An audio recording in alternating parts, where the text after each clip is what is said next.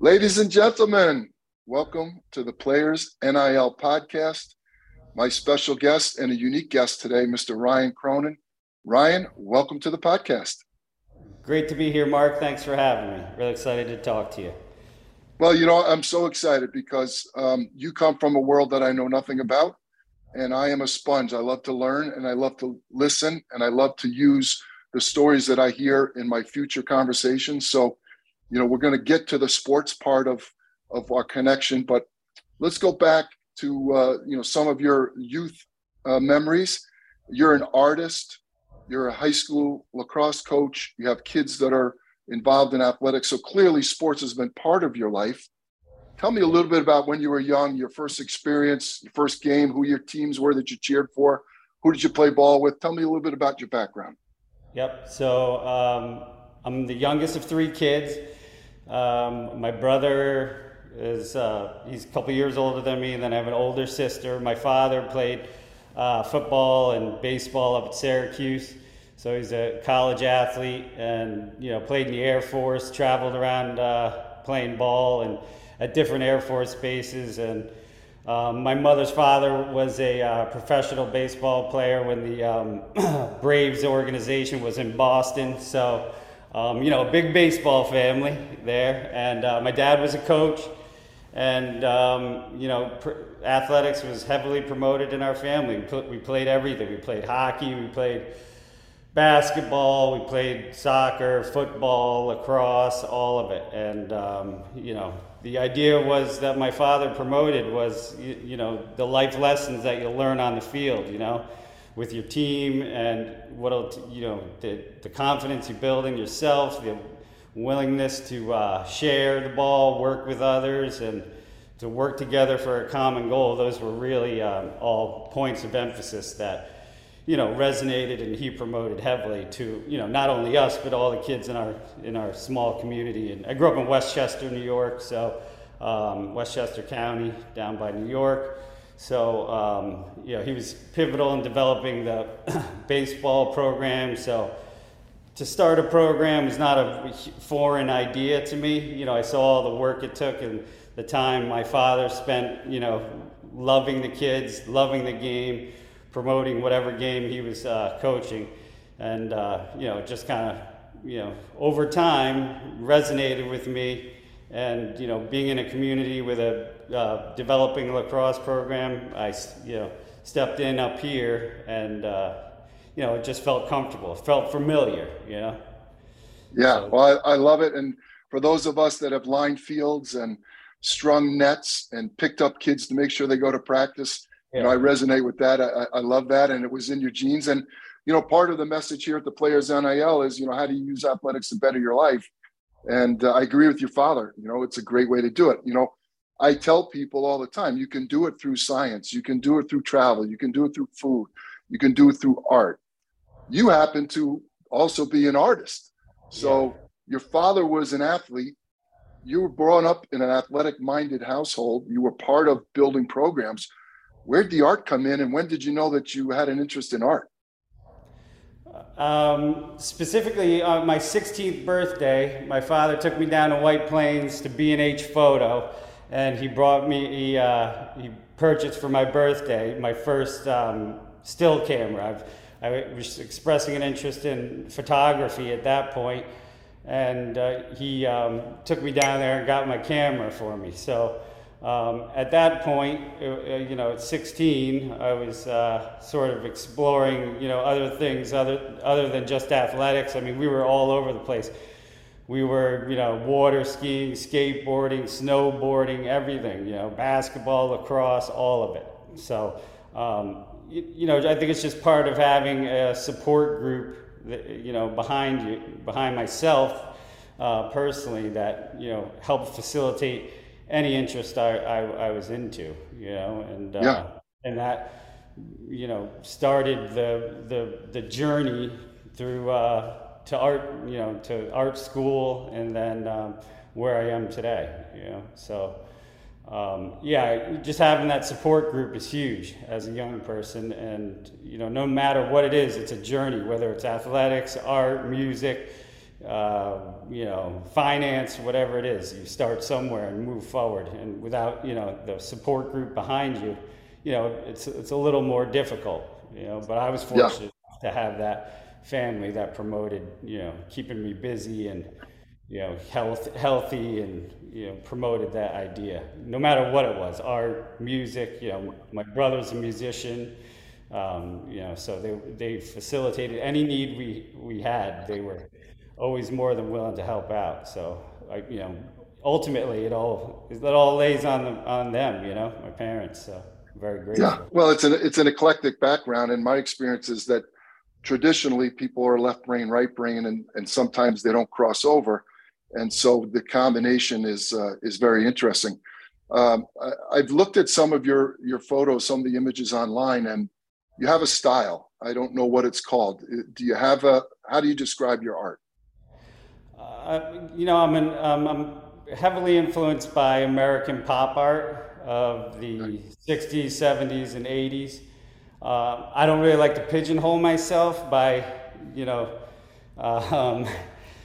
determining what kind of style I am. I think that's maybe the critics and someone else's job to kind of tell the world what kind of painter I am. But it's uniquely my own. It's something that develops over time, and the process and the repetition of the craft, understanding the craft, and then making it something uniquely my own. And that's where the relationship, I believe, that's where the relationship between athletics and art kind of comes together, is that you put the work in every day, no matter what it is you do.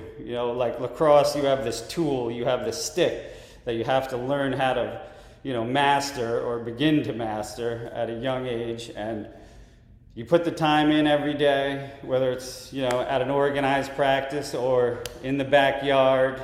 There's arguments to which one is more valuable, and which version the kids really get more out of.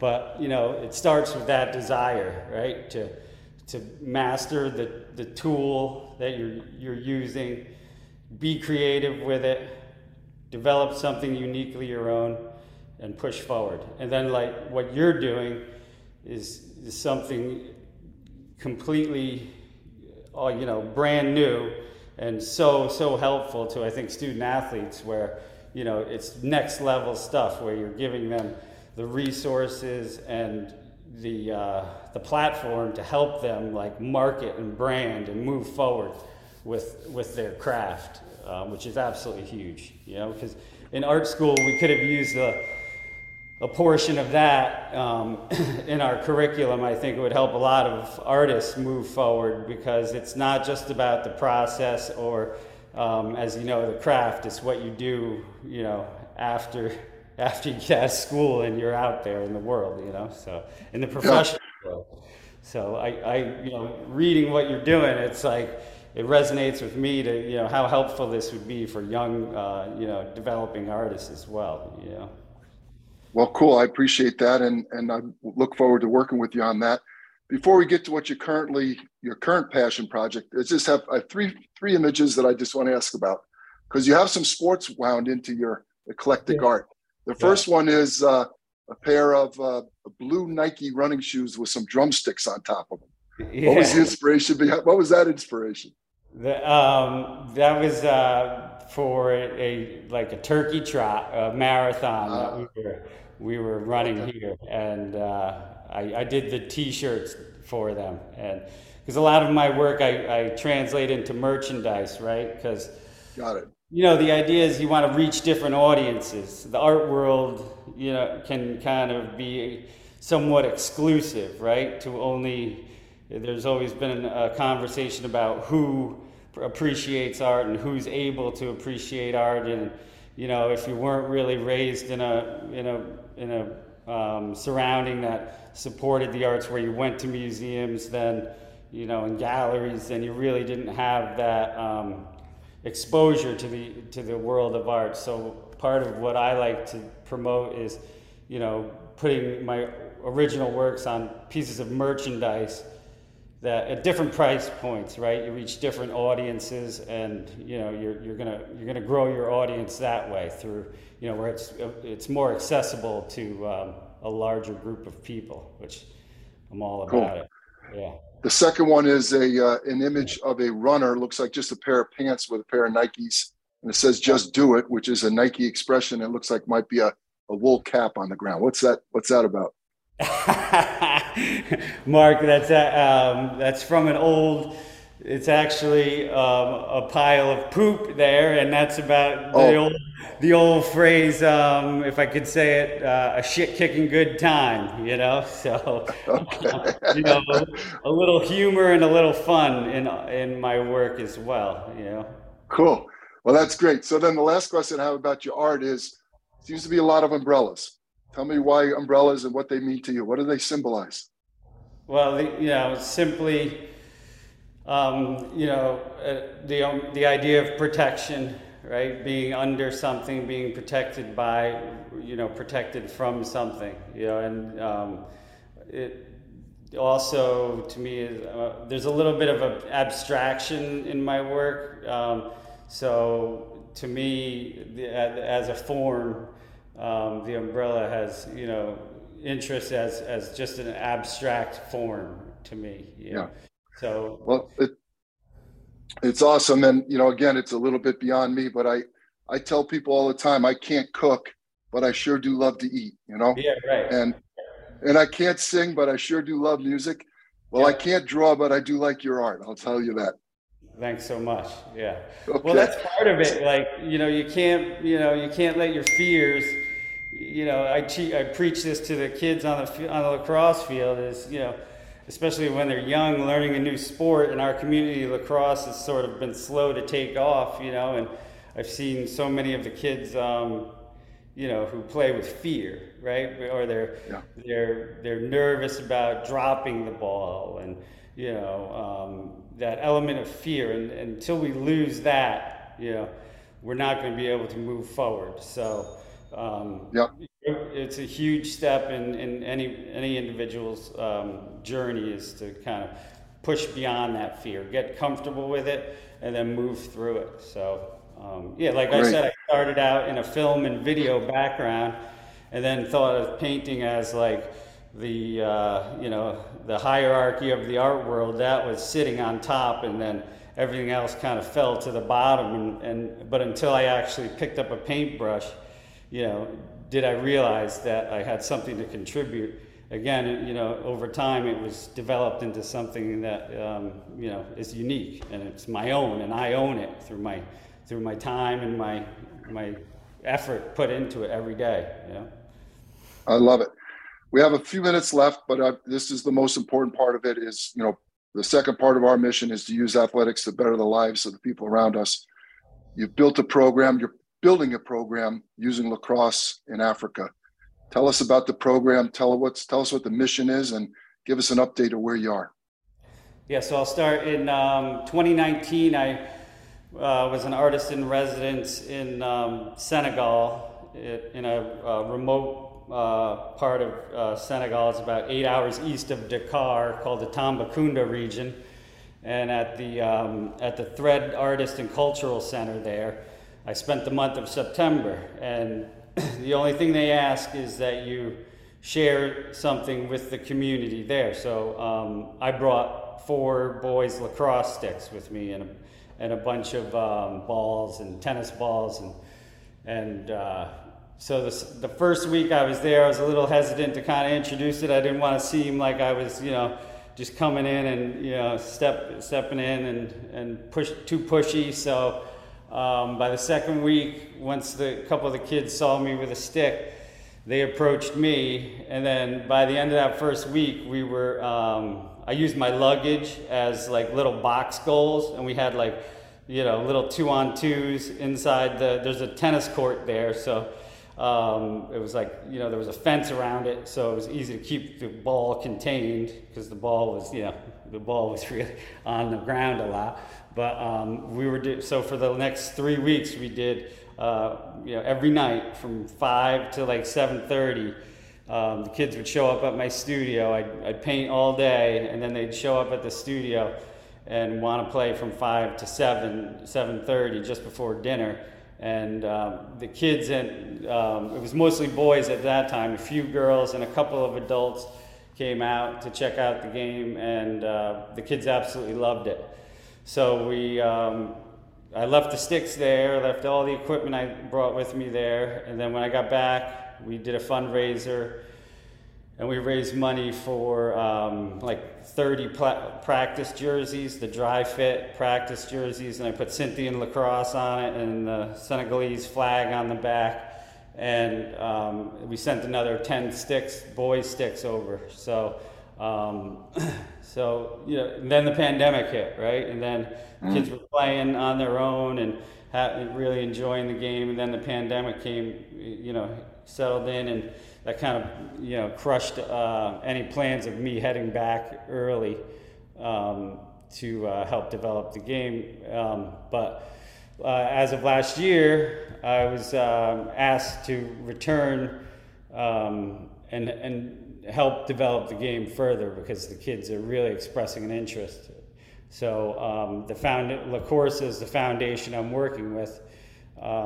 They are generous enough to pay for all my housing and transportation, and when we're there, we have to fly ourselves there, but once we're there, the foundation takes over and sets it up. So the plan is I'm leaving with my son Monday, and we're going to do 4 nights of 2-hour clinic for 4 nights next week, and I'm bringing another I think 15 girls sticks, and we have 2 collapsible goals that were donated, and we're just trying to get sticks in hand and really, you know, develop the game and develop the coaches there, try and get some adults. There's a couple of adults in the village that have expressed an interest in learning the game and helping, you know, volunteer coaching in that, which is, you know, a real point of emphasis is getting you know, the right people involved to help coach the game. So great. What's the name of the organization again, Ryan? Where can people learn more about it? La Corsa. La Corsa is the name of the organization they run a humanitarian and healthcare initiative in that region of Senegal, and they've been absolutely beautiful, and they also run the artist in residency program there. So again, it was amazing for me to have the opportunity, you know, to introduce the game of lacrosse and work on, you know, my own art career there. So it's fantastic. So yeah, the game, you know, ever since we started this conversation, I've you know, been in touch with the African Association of Lacrosse and had conversations with them about developing the game in Senegal, because there are nations in West Africa that are really starting to develop the game. Ghana is really making strides. And they've put me in touch with one gentleman in Dakar, Senegal, who has some experience with the game. So the idea is to develop the game in eastern Senegal, where I will be, and then also help promote this one coach's efforts in Dakar by, you know, sending equipment and sticks and equipment to both locations over the night. And we already have another trip scheduled for November. So, you know, we're going to be looking for volunteers, people that want to go over and grow the game. And I've reached out to a couple professional lacrosse players already, and they're, you know, starting conversations with them. You know, the lacrosse, as you know, is a pretty small community, and everybody's pretty willing to help each other out. So, you know, we have momentum, and it's looking pretty. I'm super excited about what's about to happen there. That's great. You know, you and your wife, Melanie, reached out to me last week, and when I spoke to her, I don't think she knew about my lacrosse contacts, but once I told her, she said, "Oh boy, this is going to be fun." You know, pillar number 4 in the Players NIL five pillar course is community service and philanthropy. And Ryan, you exemplify that at the most extreme level. And, I wish you luck with that. If people want to learn more about your art, what's your website or where's your gallery? How can they find you? Yeah, you can. You can Google my name, Ryan Cronin, artist, and that'll bring you to the website. The website is cronartusa.com, and we are here in New Paltz, New York, in the beautiful Hudson Valley. We're right in downtown New Paltz. We have the brick and mortar gallery. We've been here 7 years, and every year it's just growing, keeps moving forward. All right, we have a minute left, and in that minute, you're going to give advice to young Ryan Cronin, the high school athlete, the budding artist, and all of those kids today that have a passion that involves sports and something outside of sports. Give me a minute of your best advice. Yeah, just like I was saying earlier, you're going to fail. You're gonna share success. Just if you believe in yourself and believe in the people around you, number one, find good people to work with, right? Always share the ball. Don't be the guy that's always shooting the ball, and the game will teach us that pretty quickly. Do good work, help yourself, help your family, be good to your family, and be good to the community around you. And don't be afraid to take risks, calculated risks. Some of those are going to pay off. Some of those are going to not end up that successful. But it's a journey. This life that we're on is a journey, and we're all human beings. And nobody started off on top. We all had to claw our way up there, and through hard work and a lot of love for yourself. Number one, love yourself and your family and your community, and that's going to pay dividends throughout your whole life. So that's it. And stay positive. Always positive. Well, that's not it. That's a whole lifetimes of experience there, and as we build the Players NIL to be a center of excellence, helping to guide athletes through the athletic career, post-career guidance, balance is so important. And I love your balance in your life. I respect your art. I respect your community service efforts. And I wish you nothing but the best of luck. And I want to say thank you for being a guest on the podcast. Thank you, Mark. And I love what you're doing too. I'd love to see it translate to young, like I said, young developing artists as well. It'd be huge for them as well. So good work. Thanks. Thank you very much. All right. Talk to you later.